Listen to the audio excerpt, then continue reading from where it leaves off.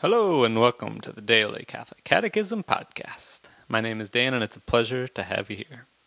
It is October 8th and we will be reading paragraphs 2196 through 2203 today. And today we are starting, I think it'd be a good time right now since we're starting a brand new chapter to review where we are in the Catechism. So again, the Catechism is divided into 4 parts, the whole Catechism. And right now we're in part 3. It's called Life in Christ. And we are also inside of part 3, we're in section 2, which is about the 10 Commandments. And now we're starting chapter 2 within section 2. And that's called You Shall Love Your Neighbor as Yourself. So it's going through the 4th, 5th, 6th, 7th, 8th, 9th, and 10th commandment is all chapter 2. So we'll be in that for the next couple of weeks, I guess. Anyway, we're starting that today. It's the fourth commandment, of course, is honor your father and your mother. So we're starting that today, which will be really exciting.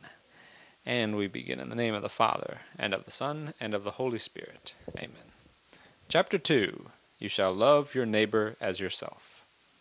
Jesus said to his disciples, "Love one another, even as I have loved you." In response to the question about the first of the commandments, Jesus says, "The first is, Hear, O Israel, the Lord our God, the Lord is one. And you shall love the Lord your God with all your heart, and with all your soul, and with all your mind, and with all your strength. The second is this, You shall love your neighbor as yourself. There is no other commandment greater than these."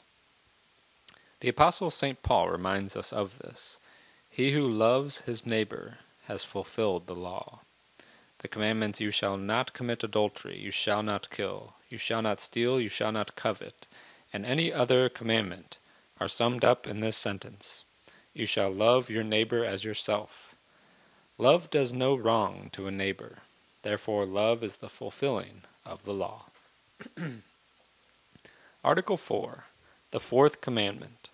Honor your father and your mother, that your days may be long in the land which the Lord your God gives you. He was obedient to them. The Lord Jesus himself recalled the force of this commandment of God. The apostle teaches, "Children, obey your parents in the Lord, for this is right.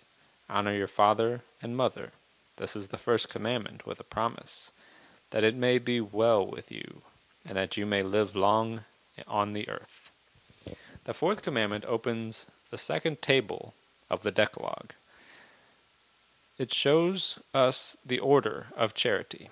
God has willed that after him we should honor our parents to whom we owe life, and who have handed on to us the knowledge of God. We are obliged to honor and respect all those whom God, for our good, has vested with his authority. This commandment is expressed in positive terms of duties to be fulfilled. It introduces the subsequent commandments, which are concerned with particular respect for life, marriage, earthly goods, and speech. It constitutes one of the foundations of the social doctrine of the Church. The fourth commandment is addressed expressly to children in their relationship to their father and mother, because this relationship is the most universal.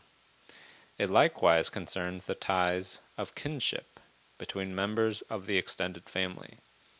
It requires honor, affection, and gratitude toward elders and ancestors. Finally, it extends to the duties of pupils to teachers, employees to employers, subordinates to leaders, citizens to their country, and to those who administer or govern it. This commandment includes and presupposes the duties of parents, instructors, teachers, leaders, magistrates, those who govern, all who exercise authority over others, or over a community of persons. Observing the fourth commandment brings its reward. Honor your father and your mother, that your days may be long in the land which the Lord your God gives you. Respecting this commandment provides, along with spiritual fruits, temporal fruits of peace and prosperity. Conversely, failure to observe it brings great harm to communities and to individuals. Roman numeral 1, the family and God's plan. The nature of the family. The conjugal community is established upon the consent of the spouses. Marriage and the family are ordered to the good of the spouses, and to the procreation and education of children.